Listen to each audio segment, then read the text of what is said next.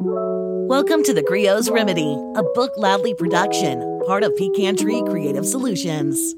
This is where authors, coaches, and mental health professionals gather around the mic to explore themes brought to life in fictional works. What will they pull out of the bag on this episode? Keep it locked right here to find out.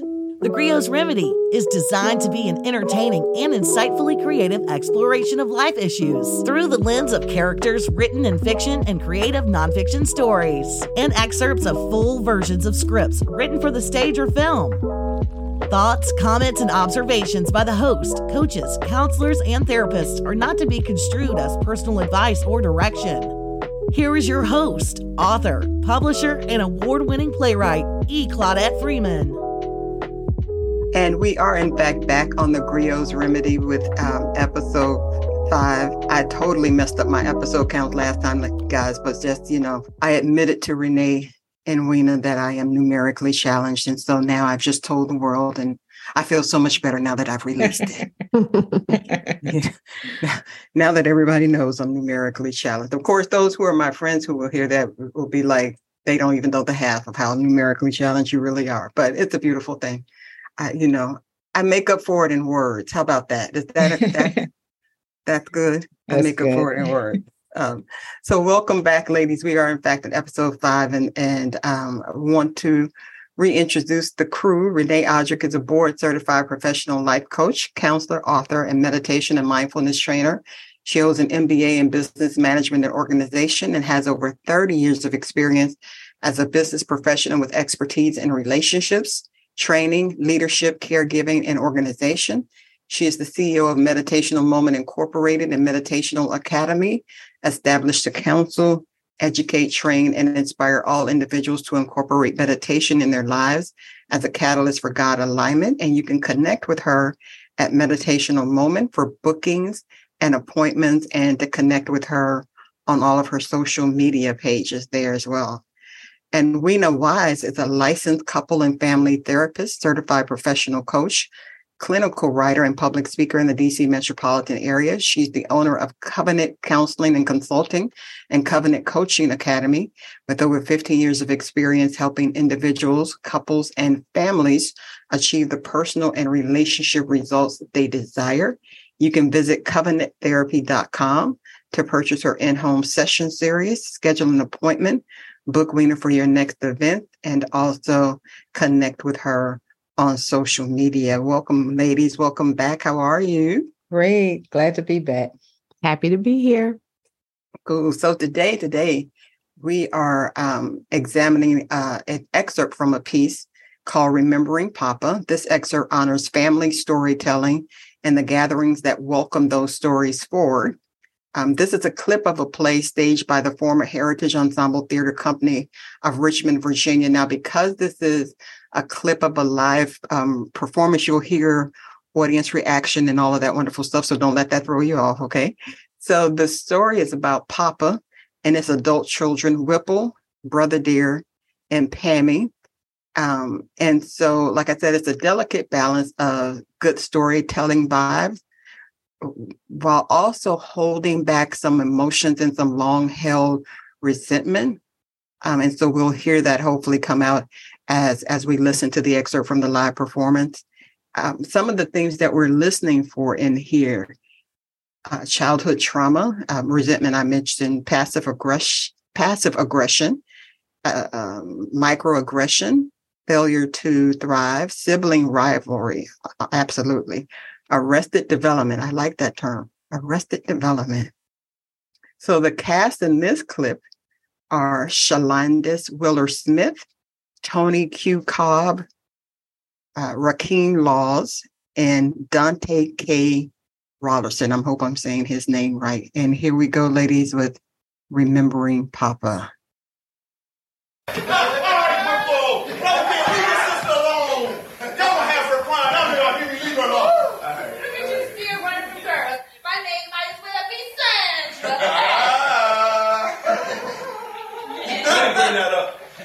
That was not a girl. That was a monster. Oh, she sure was crazy about Harry. Kind of remind me of the way I used to be after your mom. Pop, she used to come stand at the gate hollering his name.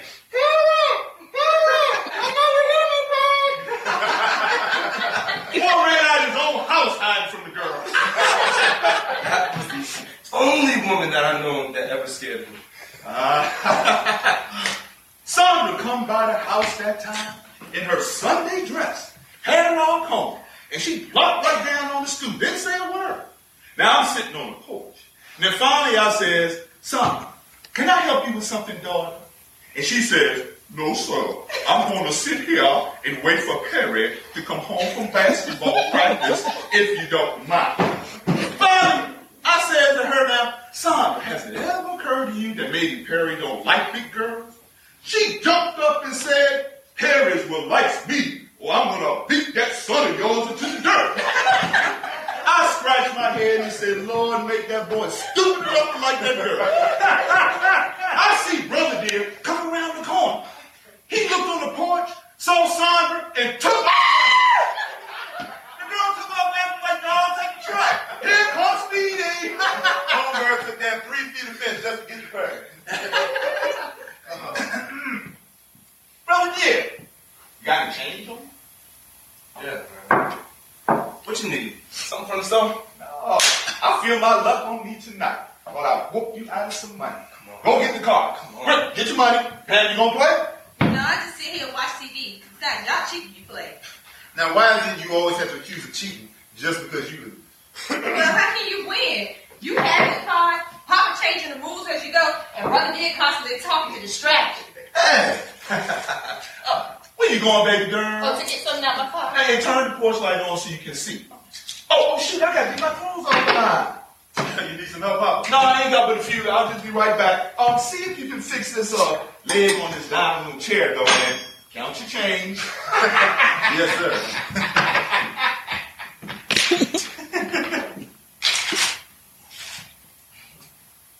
So, big brother, what's hanging with you, man? Not as much as what's been hanging with you from what I understand.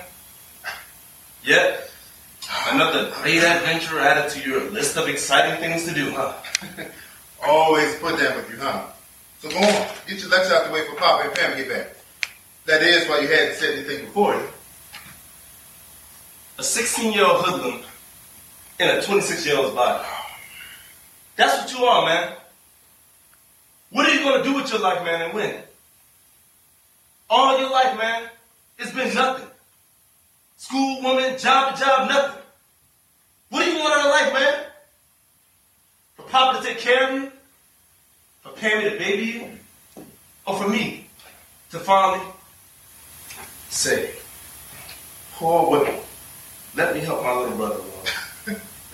You would never do that, man. Brothers like you worry about them and them only. I've never asked you for anything, not even in high school. And you know, sometimes even now I think you resent me. What do you want from me, man? Be a man. But by whose measures? I am a man. I do what I want. I go where I feel like. I have no responsibilities to anyone. But that's a bum to you, right? Come on, man. Life is more complex than that. You can do something else besides get bailed out all the time, can't you? Yeah, whatever, man.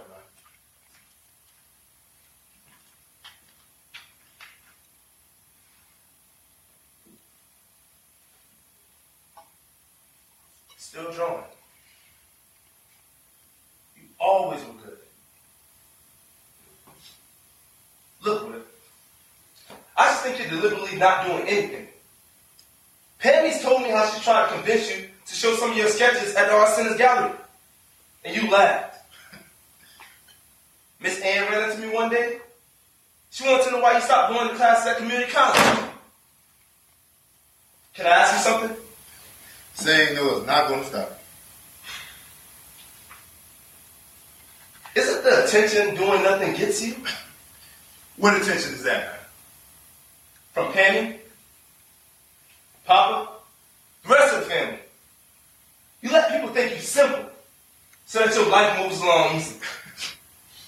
So let me understand what you're saying. I'm hustling my family. I got a nice little, it takes a thief scan working, right? Basically.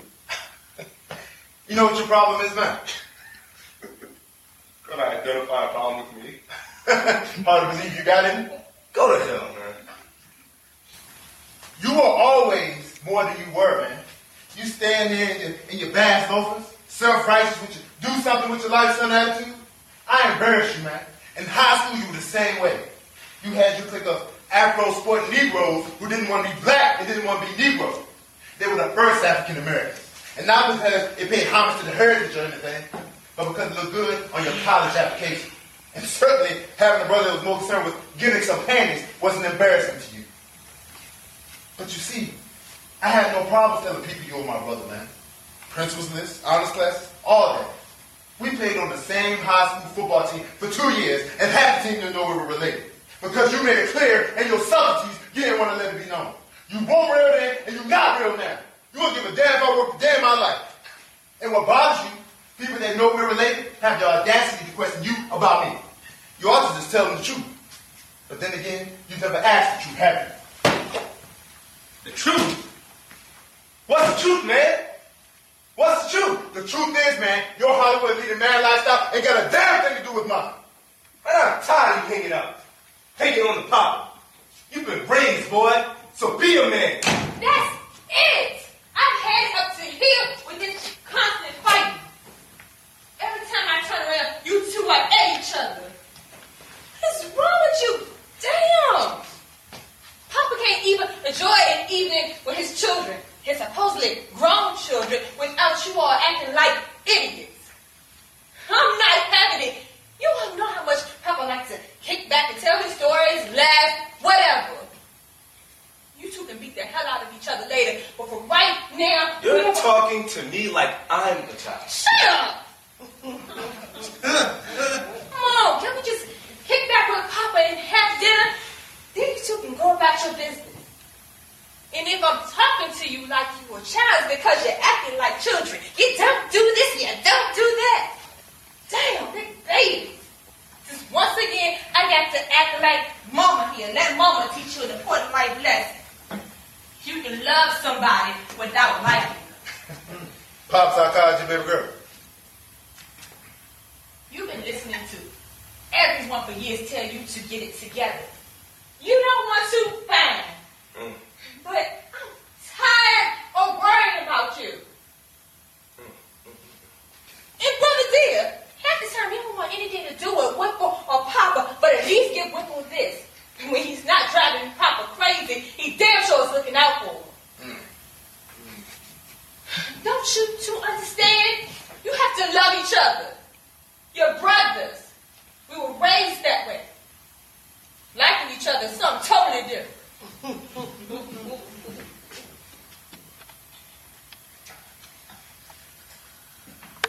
Put these in the room for me, baby. All right, put your money on the table. Hey, Papa. When we get done, I'll get my clippers out of the car and give you a quick cut. Boy, I might done got old, but I am far from senile. I'm not going to let you cut my hair. Nah, the way I sees it, I can't do any worse than your cousin Arthur did that summer. Papa, that was one ugly cut. He had a patch here with a mile-long street. He had what was supposed to be a part here. And then he had a part on what was supposed to be a crew cut. And Papa wore a different hat every day to hear his grew back. Damn sure did. I hit that boy so hard after he finished with my hair, his mama. Telling us, boy, you a fool. His head is a new style. Yeah, you were stupid enough to believe it. Brother Dear, don't forget to take my rifle home and clean it for me. Yes, sir. Is it still under the mattress? Why do you keep that thing? Because it's mine. Same reason you keep that big nose. I get it from you. Don't go telling that lie. Papa, you still have that pair of gun too? Yep. You ain't planning on pawning it, is you? I wouldn't do that to you, man. I mean, I know I've messed around some people in the past, but I wouldn't do that to you. I just wouldn't. I'm sure glad you did that.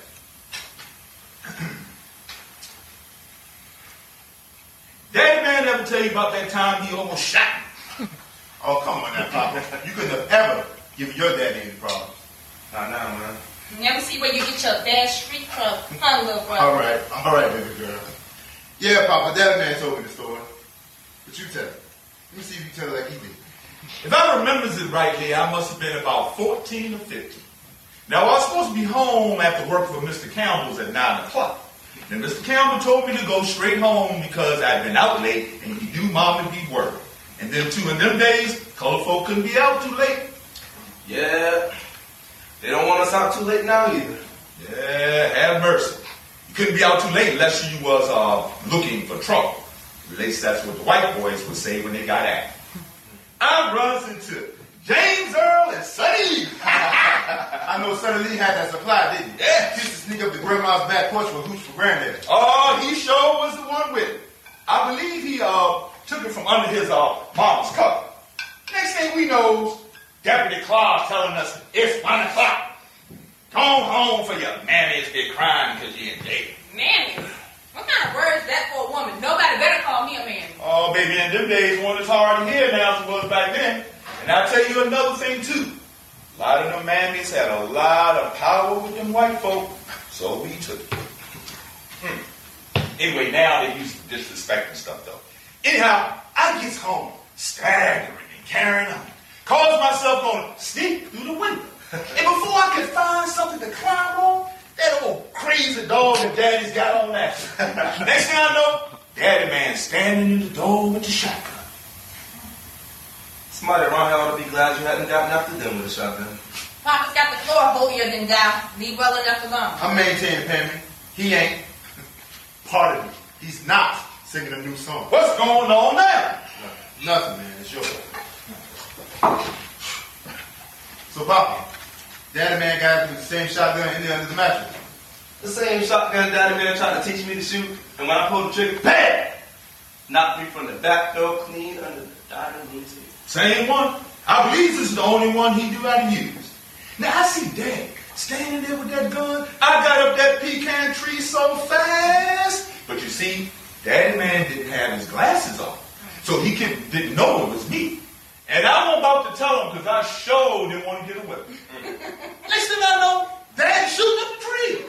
I just started hollering, Mama! Mama! Mama! Mama come running into the door. Oh, Lord, don't you shoot my baby fool.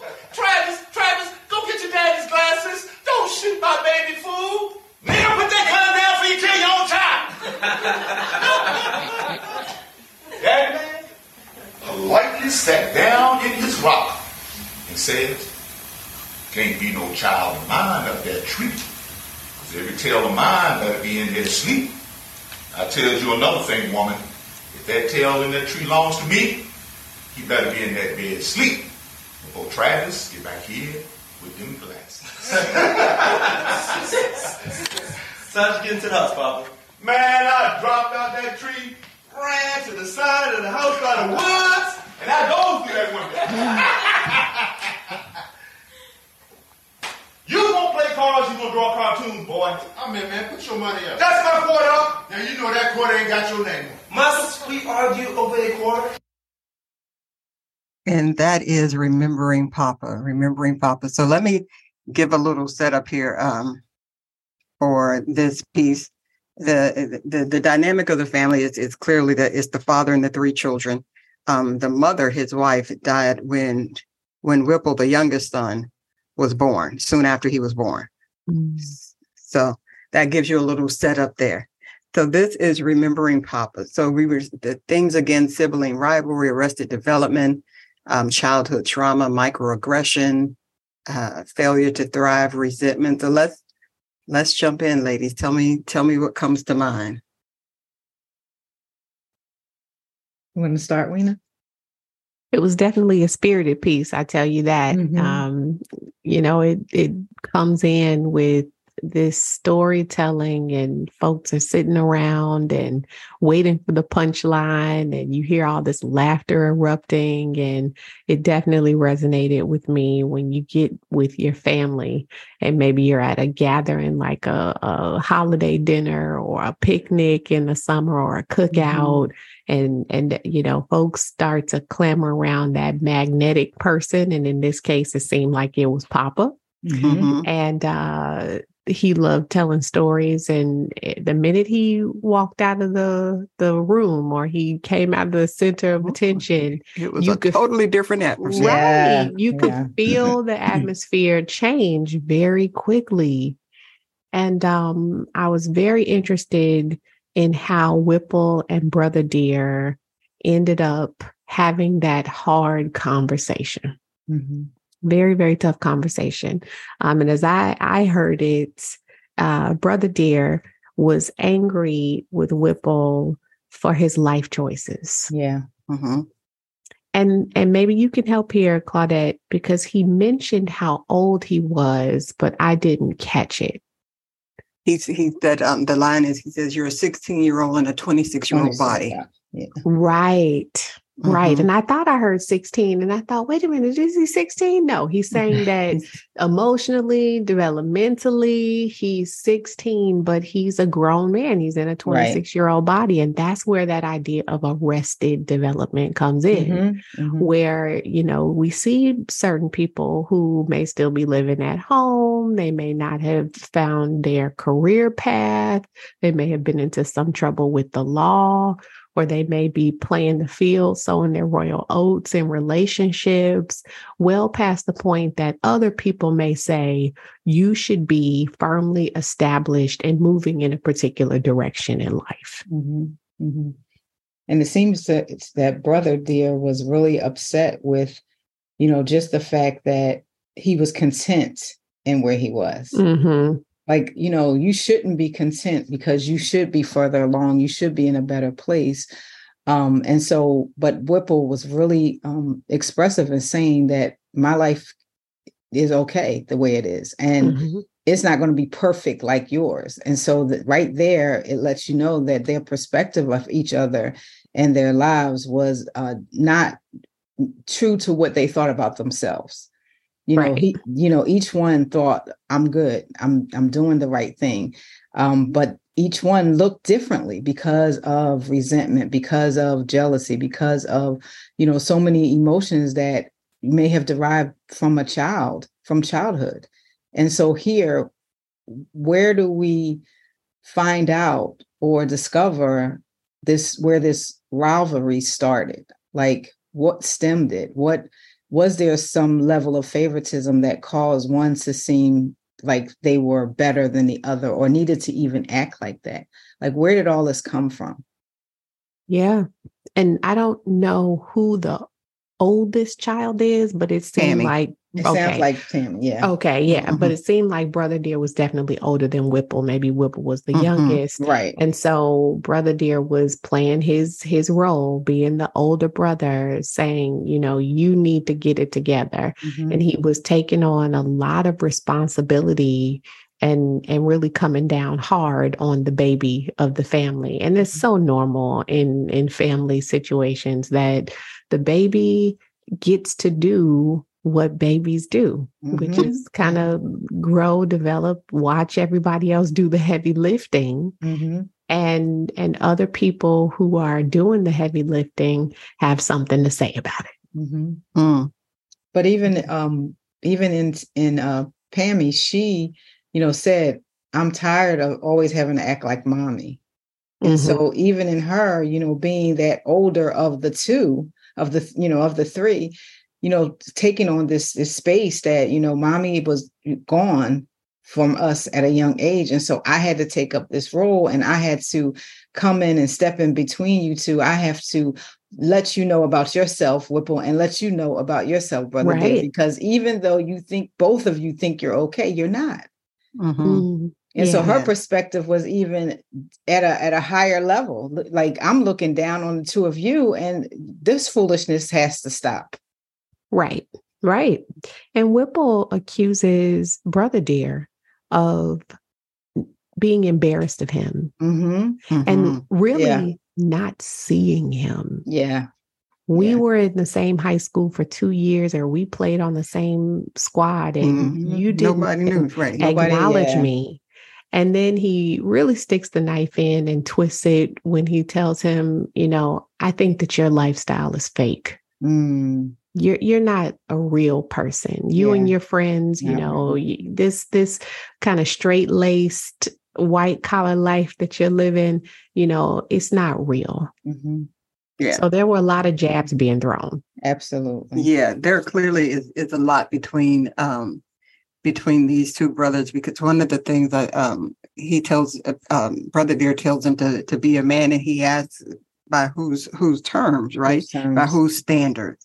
Right. By whose standards? And when he said it, I thought, okay, you know what? That's a good question, because people tell us, oh, act like a grown woman or be a man. And it's, yeah, but by whose standards? Don't I get to define, my own standards? And I think that's what Whipple was saying to Brother Dear is am I supposed to be a man by your definition, or by Papa's definition, or by Pammy's whose definition am I supposed to be, a man by? And I think that was a fair question for him to raise, because like you alluded to in the story points to, they're together because, they're thinking they're going to have a nice evening of storytelling so Papa could see all of his children together and this, that, and the other thing. And one of the things Whipple says to him is, you purposely wait for both of them to leave the room. Yeah. Before you say something. Right. And from Whipple's perspective, I kind of felt like Whipple was saying, this is what you do. Yeah. You wait. You it's like you lie in wait before you attack. Right. Yeah. And that's the dynamic of these two brothers. This very it's almost like, I think you're in the way. I think you're taking advantage. Why do you even care? You've never paid any attention to me before anyway. Right. So why now all of a sudden am I, all in your thoughts? It's so easy in a family like this for sibling rivalry to spring up. Right now, we only have one parent's attention to compete for. Right.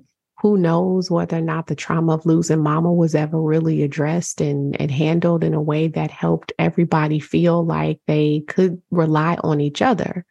And clinically, we know that often, depending on what time a parent is lost or trauma occurs, generally males tend to internalize trauma and not process out.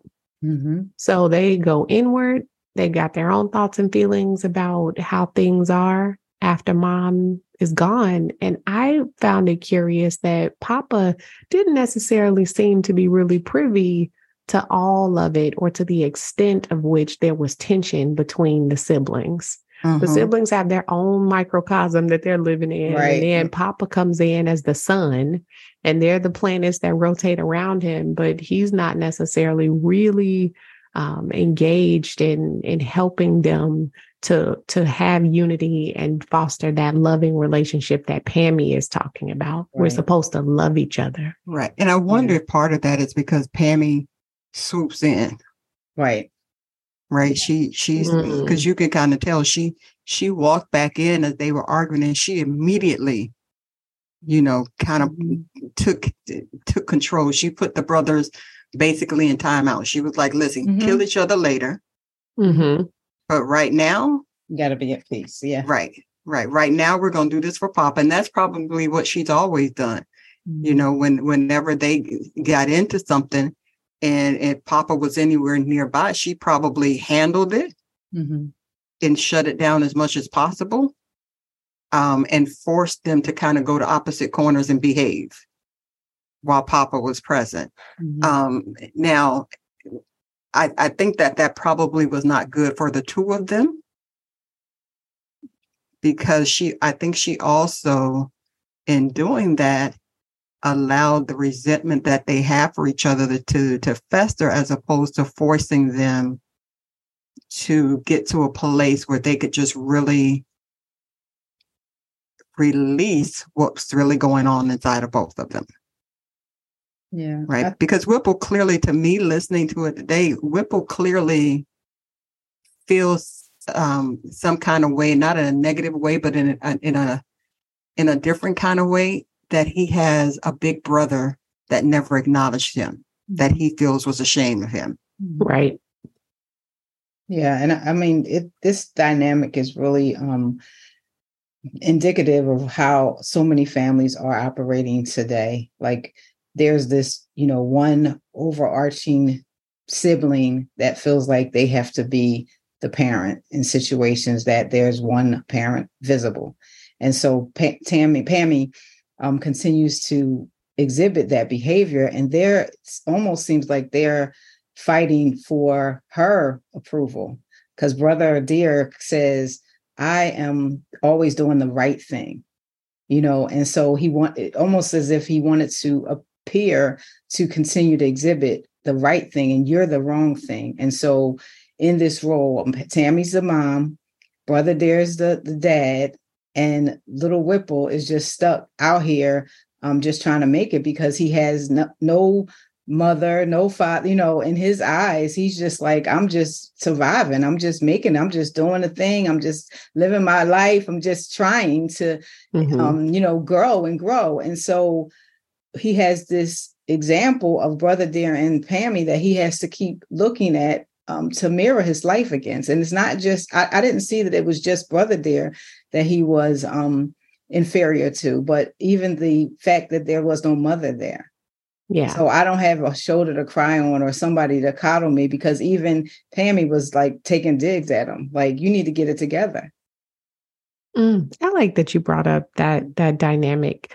I can always find myself in these stories. I'm the baby of 4, and my siblings are considerably older. The sibling closest to me is 8 years older than me, and the next one is 13 years older than me, and the next one is 15. And I always felt like I had 5 parents. I always felt like I had a mom, a dad, 2 additional moms, and another dad. Everybody That's a lot of telling parenting. me what to do, when to do it, and if I was in any way lax about something, there was always somebody to look up to, that's like, I'm lifting your weight, or, good Lord, when you going to grow up? And, it all depends on the temperament of the person who's in that sibling role, how they're going to take that. And Whipple absolutely decided that he was going to take his time. He was going to do his thing, and he was unapologetic for it. And that can go one of 2 ways. Some baby children are like, I get to be unapologetic. I have the luxury of coming last and learning from everybody's mistakes and making my own. Yes. You all took the weight on of being the first or the most responsible. And I'm going to play my role of being the baby. Yes. Right. Yes. Yeah. Right. But I think that also speaks to, why do I even have to be responsible? What do you want me to be responsible for? Right. What do you want me to be responsible for? Because you're telling me to get it together, but how do you want me to get it together? You're acknowledging the fact that I have an artistic talent, but you're not stepping up to say, let me help you do this, that, or the other thing. Yeah. Or whatever, like I think Brother Deer tells him something about Pammy told him he had some kind of art opportunity and he decided not to do it. And he ran into somebody and, she said he stopped doing the class and this, that, and the other thing. But I think it's in the approach, because to me, Brother Deer was, as Rena likes to say, he was coming in a little hot. Yeah. And so I kind of felt Whipple, because if you come in hot like that with me, if you come in accusing and you drop this and you drop that and you didn't do this and you didn't do that, I'm standing my ground. Listen, you could be right. And in my head, I could be thinking, you know what, he's right. Yeah. But because you're coming at me like that, I'm standing my ground. I'm digging in, because you're not going to bulldoze me like that. Right. Yeah. Now, did I hear though, Brother Deer accused Whipple of needing to be bailed out? And by bailed out, did he mean sometimes in and out of trouble with the law, or just bailed out of a financial jam? What were we talking about? Bailed out at the beginning of the play. When the play opens, what happens is Whipple and Papa are walking into the home, and they're in full argument because Papa literally had to go bail him out of jail. Oh, okay. He had a domestic violence situation with his girlfriend. Oh, wow. Okay. Yeah. Now Whipple contends that it was accidental, but she still called the police, but she's not going to press charges or whatever. So this was one of those episodes where Papa had to go bail him out again. Literally. Yeah. Yeah. So, and it's not, and I don't think Papa necessarily bails Whipple out financially, but Pammy and Brother Deer thinks that he does. I think they think that he bails them out. Whatever he gets into, if he decides he's not going to to do something, okay, fine, that's fine. But what you gonna do now? What else are you gonna do? Right. But in this particular case, he bailed him out in a legal sense. So in a legal sense. Yeah, but so you see, the siblings jump into their parents' protection. And I know so many people who can relate to that, where siblings see one sibling seemingly taking advantage of the parent, and they feel deputized to say something. Parent is getting older, or you're using our parents' resources inappropriately.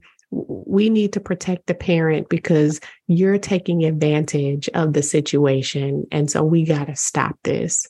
You're eating too much food from the refrigerator. You're using too many utilities. You've outslept the couch. Now we need a new couch in the basement because you can't find a place to stay. You're doing too much. Couch. I love that. You've outslept the couch, all of it. And so in this regard, I can understand Brother Deer's frustration and the implications of being bailed out, and some of the charges that he's potentially coming up on are very serious. Somebody has to ask the hard questions. Now, what answers you get, that's left up to chance. But when are you going to do something that doesn't endanger your future is a valid question. Right. Yeah, I think so too. And I think and even with Papa, there's that little piece in there where they're talking about the guns, and Whipple asks him something about the pearl handle gun, and Papa says, yeah, and he asked him, you're not going to pawn it, are you?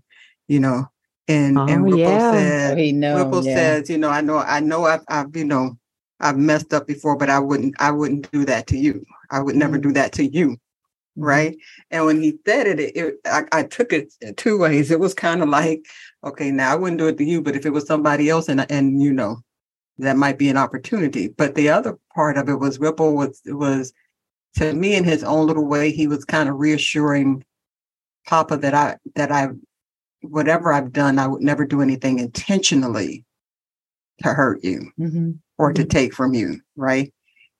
So to me, that was Whipple acknowledging to some degree that he's fully aware that the way that he's living his life is problematic. Yeah. And right? Admitting that also, to me, also exemplified him securing that favoritive spot, that spot that he thinks that, Daddy's going to always be there for me. And going back to looking at how he resented his brother, but even they resented him for having that space, for having that always bailed out opportunity. Like, you need to grow up because you always are being bailed out. And so here is this. So that's almost, I'm sorry, Renee, that's almost like you found a way to always get more attention than everybody else. Than everybody else. Yeah. And so in that baby spot, that youngest role, he's acknowledging that I'm not going to hurt you. I'm not going to do anything because I don't want you to lose that favor towards me. I don't want you to, turn away from me. I want you to continue to be there for me, Daddy, in these spaces. And so just the fact that they don't allow Daddy to see their rivalry is very strategic. And so that they can stay in the light of Daddy's eyes, each of them in their own right, like really stay in the light of Daddy's eyes, that I'm the one, brother there, I'm the one that's doing the right thing. I'm the one that's successful. Pammy being the one that's taking charge and helping to lead the family and, holding the anchor. And then, Whipple just being the favorite. And that's all I need to be is Daddy's favorite, And so they're being very strategic in honoring or holding up their role and the light that they see or the light that Daddy sees in their eyes individually. Yeah. One of the things Pammy says to them when she walks in on them arguing, that I thought it was, I was like, okay, that was a very classic, older child kind of move. She hit Whipple. She was like, okay, you know what? Everybody keeps telling you to get it together. You don't want to get it together. fine, but stop causing problems. Right. But then she turns around and she says to Brother Dear, you know what, you want to keep telling him not, to get it together, but half the time you don't want anything to do with him. And the other half of the time you don't want anything to do with Papa. Yeah. So what? So she's like, okay, so both of y'all got issues and now what? Yeah. Right. But the thing that she says to him that I think Brother Dear like totally missed was when he's not causing problems, he takes care of Papa. Yes. Yeah. Yeah. Right. Yes. Because Brother Dear never even responded to that. He just went right to the next dig. Yes. Yeah. Yeah. Tammy was definitely the more objective voice in this story, where she could see not only some of the shortcomings of both of her brothers, but she could also hold up their strengths as well. She came to Whipple's defense in that moment. Yeah. She wasn't going to let Brother Dear cut him down without giving him his just due for the things that he was doing well. And that's a beautiful thing when a sibling can step in and be the intermediary in that way.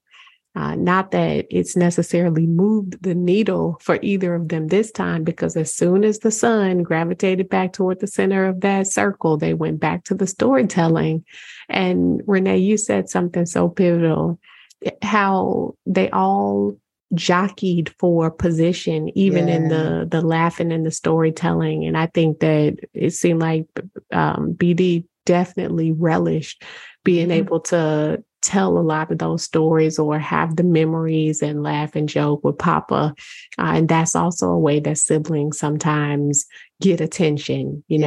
I was around for this. And so I remember this, and this was funny. And, Yeah.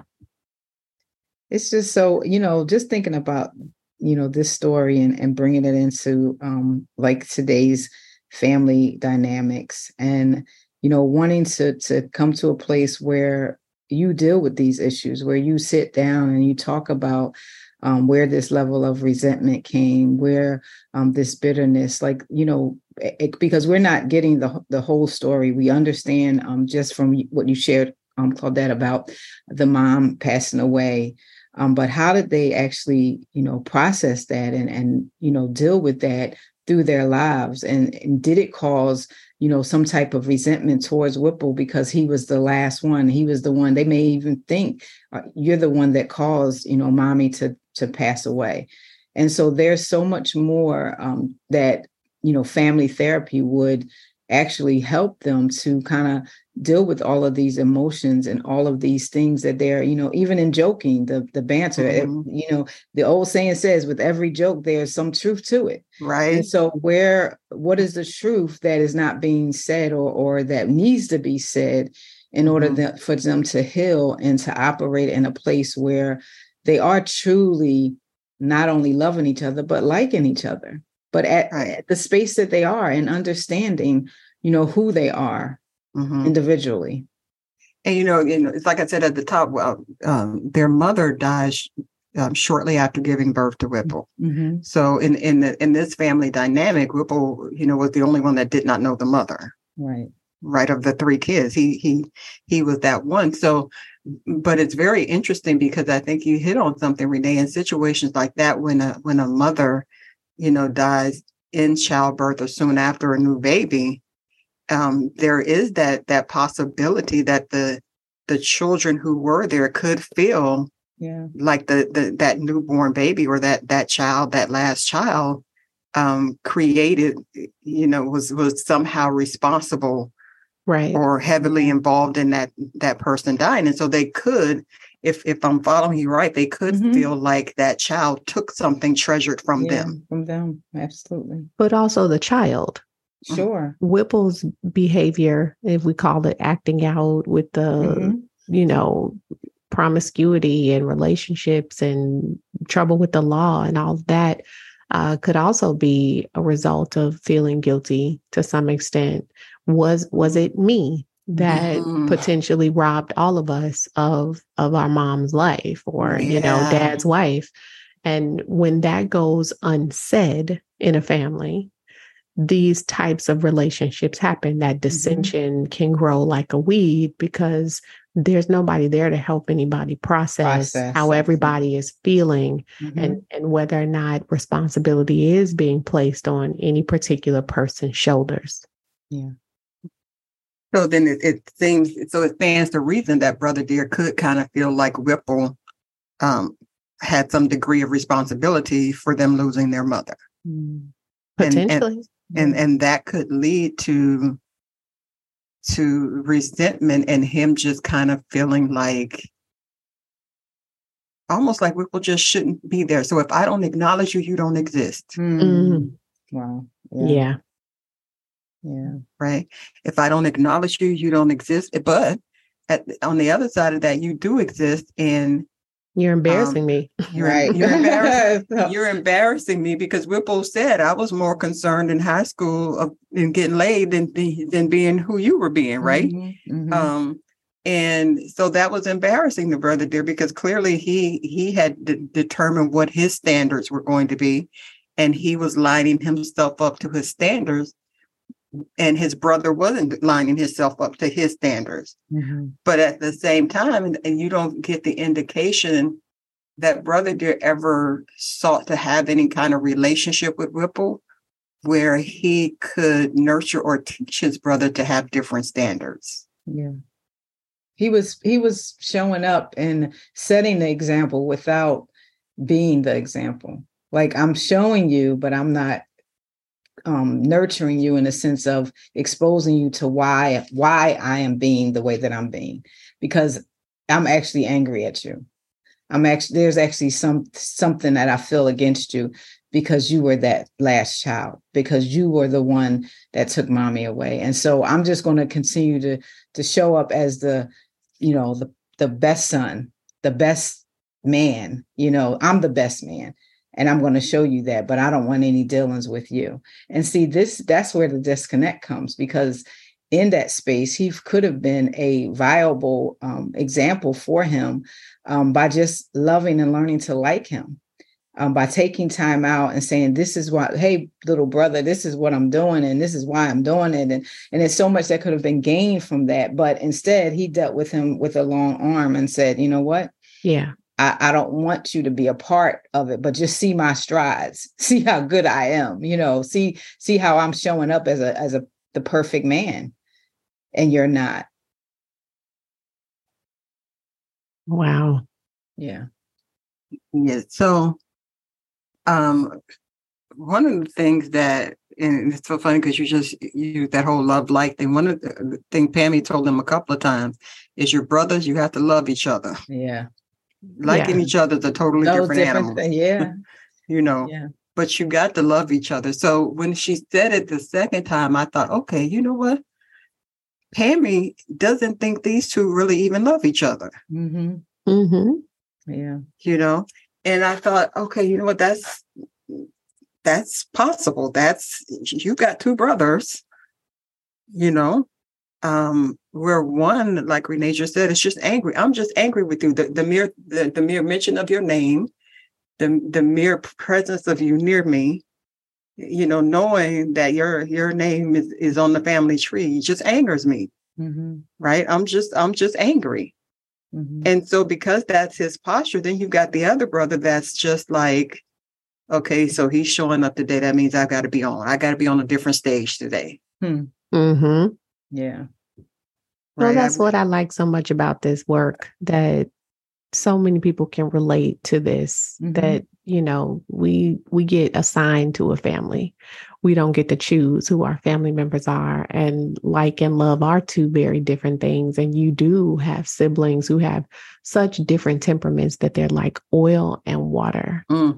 And if you don't intervene, they can grow apart like this and come together and put on a mask when they're in good company of other people. And as soon as other people turn their backs, you see some of the hate and the vitriol that comes out.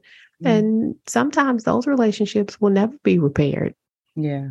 If you don't have the right intervention, this could absolutely play out. Yeah. And I also think about the part that Papa played in causing just the rivalry and the disconnect between the siblings, because, just imagine, him being now the lead of the family. There's no mommy anymore. And so he put the pressure on Tammy to be the mother, to be, all the things that she showed up being. I'm in charge, I'm the peacemaker, I'm the dictator, I'm all of these roles.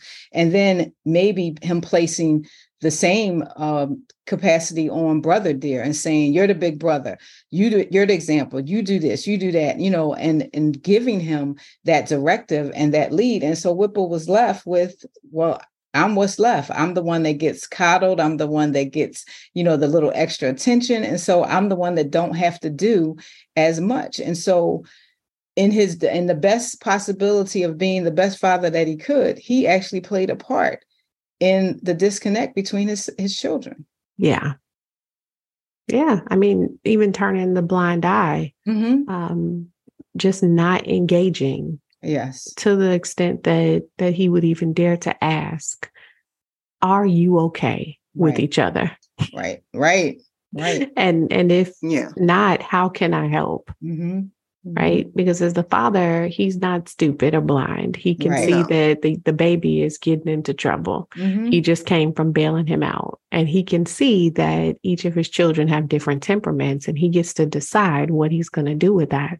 Some parents choose to engage, and some decide that they don't have the tools to engage, and they go into the fairy tale of storytelling. And I just want to spend time with you all and have a harmonious cookout. Or for my birthday, can we just come together and have a peaceful dinner? And if parents don't step in and facilitate for young people that safe space for them to talk, then who will? Yes, that is so true. And I think Papa knows who, he may not know how deep it is, but I think he knows that there is some discord, some disconnect, because when he comes back in, the first thing that he says, he doesn't say what's going on. He says what's going on now. Right. Which indicates that's not the first time he's walked in on something or he's had an inkling of something, right? But what happens is, rather than him, like you're saying, rather than him pushing forward in the conversation, he just kind of allows them to say, oh, nothing, nothing. Yep. And move to the next thing, right? And when Papa asked Pammy earlier, in the piece, did she want to play cards with them? And she said, no, I'll watch besides because you guys cheat. Papa changes the rules, and this one does that, and this one does that. And so what that says to me, based on what you guys are saying, is that it's very clear to Pammy in the family dynamic that each of them gets to set their own rules and whatever they're doing. And everybody else just kind of flows, or they make a decision to step outside of it, like Pammy did. Yeah. But the challenge with that is what you were saying, Rena, is that that's fine, and they're fine with that as long as Papa remains in the center. Correct. The moment he's out of the center, physically, all of that it kind of just folds in. Yeah. And so here is so much that can happen in that space. Like, they are just surviving as a family. They're just keeping it civil, as a family. But imagine, when Papa goes home, when he's gone, when he's no longer part of the picture, what wedge it could really remain between them. Like, that's the travesty, and really healing communication needs to take place, and having that time where Papa can say, talk to me, tell me about what's going on, and it be maybe a uniform conversation, not just something where he deals with one child into each person individually, but coming together, because Papa's not going to always be here. And so let's love one another. The most beautiful thing for parents to be able to see is their children getting along and helping each other and being there for each other when they're not looking. When you're not looking, when I'm not a part, when I'm not in the middle of it all. And so how do I secure that now so that, because we know we can't last always, we sooner or later, we're all going home. And so in that, how do I bring that love and that back to the family so that you guys can be there when I'm not? I mean, and those are terrific questions. So I put them out there for some answers. How do we do that? Right. Right. How do we do that? Because, we have family reunions and we have this, that, and the other thing. We have the dinners, we have the barbecues, and, we share all of the stories and all of that kind of stuff. But then how do you get to the real conversations? How do you get to the dynamics, to those really deep soul level dynamics of what's showing up when nobody's looking? Yeah. It's somebody has to make a decision. Yeah, I'm sorry. Go ahead. Or when the light in the center is not in the room or is no longer here, then what happens, right? Yeah. Yeah. And I think so often in caregiving situations, and I'm hearing this a lot in different caregiving circles that I'm moving, is that you see a lot of that dynamic where you're hearing a lot of people say, we probably should have had these conversations and these talks before mom or dad or grandma got to this point. Oh, yeah, absolutely. Right. And I think that's what Renee is saying. We have to start having some deeper conversations, because we all know we see people for who they are in our families. We see their personalities, we see their temperaments, right? We see their behaviors. But in all of that, we don't necessarily have a conversation about where that stuff comes from and how we can heal from that stuff. And that's what you guys were saying we need to do, correct? Yes, absolutely. Yes. I think engaging in, family therapy, coming to a place where, somebody has to decide that we want things to be better or different, or just be in a place where we can be able to just, come with each other and enjoy each other, and don't feel as though, when mommy or daddy is gone, that everything is gone, that all of the secrets are gone, all of the truths about life are gone, everything. And so now we're stuck just surviving or figuring it out on our own. But if we've had those difficult conversations where daddy's sharing, maybe the emotional roller coaster he went through and losing his wife, and, all he had to give, he may have given just the very best of who he was. And that's all he knew, because he's trying to survive. He's trying to keep his children safe and healthy. And so I can't give you all the other things.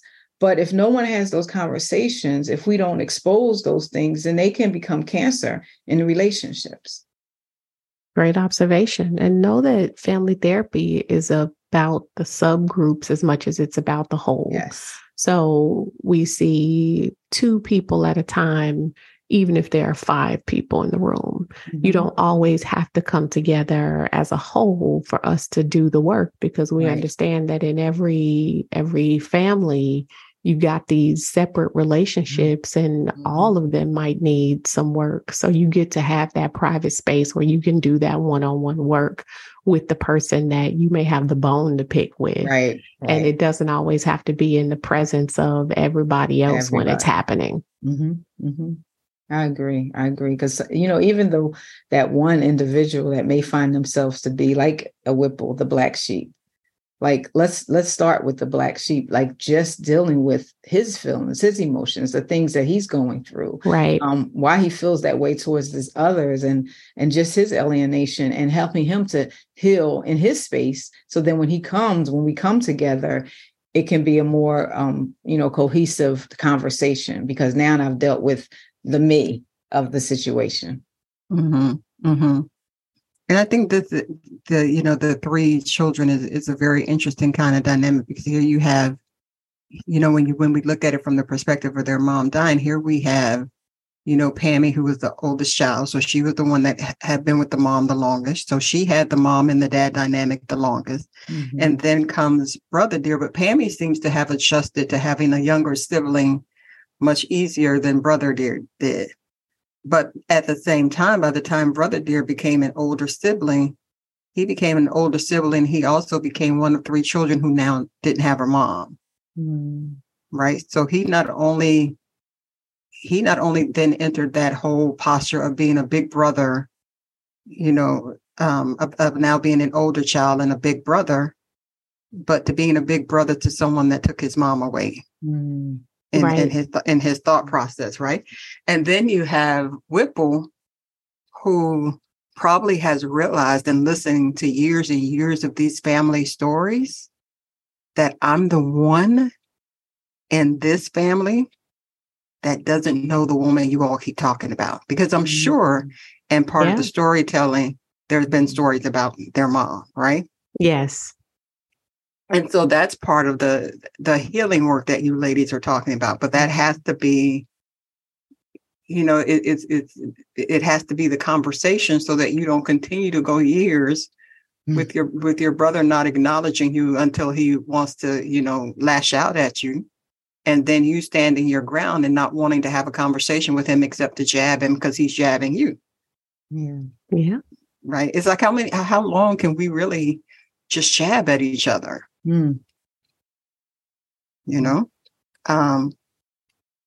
So heading to closing, ladies, let's talk about this family dynamic. And you find yourself in a situation where you are,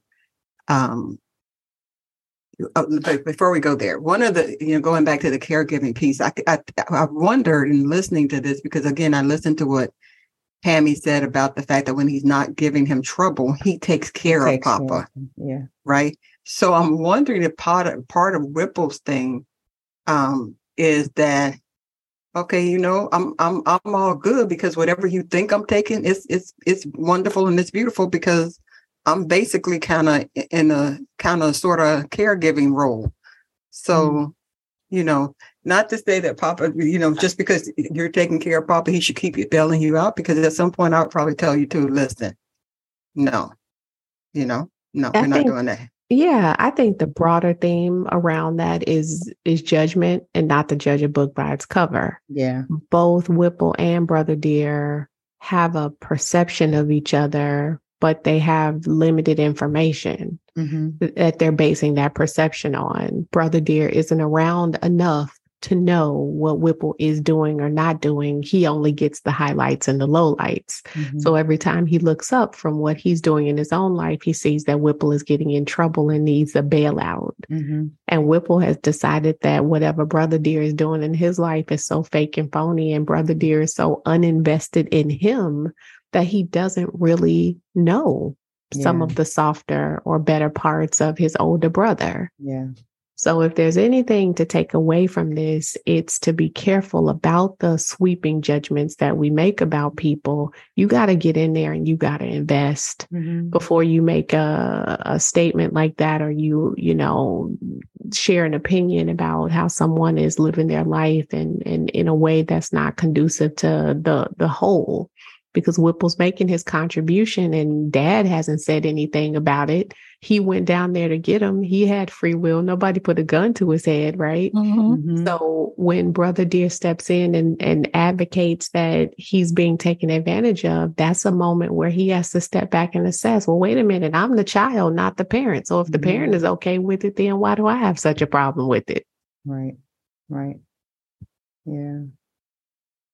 It's a lot to take in, but that's a good point. And we do, I think you're right. We have to look at the whole, the totality, right? And the only way that we can do that is if we're invested and if we're having conversations and if we're checking on each other. We know if we know what each other has going on because we're having conversations with each other, and not because somebody that knows us stopped us and said, oh, such and such and such, right? Or because another member in the family said, oh, yeah, he's good, but such and such, right? We have to make an investment into knowing what's going on with each other so we don't make the sweeping judgment. Right. And we have to understand that if a parent has the capacity to make the decision to do X, Y, or Z for any particular child, then we have to step back and say, okay, you know what? Maybe that's not my lane. That's right. That's right. Maybe that's not my lane. And maybe I should let Papa, maybe I should let Big Mama or Auntie operate in that lane. Mm-hmm. Right? Yeah. Right. Good stuff. So as we head to a close, ladies, any other thoughts? What other things kind of came to mind for you, or what kind of wisdom would you share with somebody that finds themselves in this kind of dynamic? And I definitely want you guys to touch on that piece of potentially being in a place where the mother is no longer there with that younger child, and you facing that she's not there, and that feeling of resentment or anger, or you took something from me. Mm-hmm. I think one of the things that I would say or bring to the forefront in this is that you have to be true to yourself. And so really understanding how you processed all that you've experienced in the loss of your mother, and, maybe being the child that's not favored, maybe being, just going into looking at each situation. And even when you come together and your sisters and brothers say certain things about you, whether it's good, bad, or indifferent, but taking that as a part of an assessment, like, let me go back and see where this is coming from, why they think that, what's going on in me that may cause or trigger some things in them. And doing that your own soul searching, going to a counselor and sitting with them and trying to process some of these feelings that you may have suppressed, some of these feelings that may have come out in a negative way that may not have been your intention. And so there's a lot of soul searching and digging and processing that one needs to go through in this place where the dynamic of our family changed because of tragedy. And that's where it started. Like, all of this stemmed from something. Papa only did the best that Papa could do. And so how do I become a viable part of this family that can give love, show love, and experience love?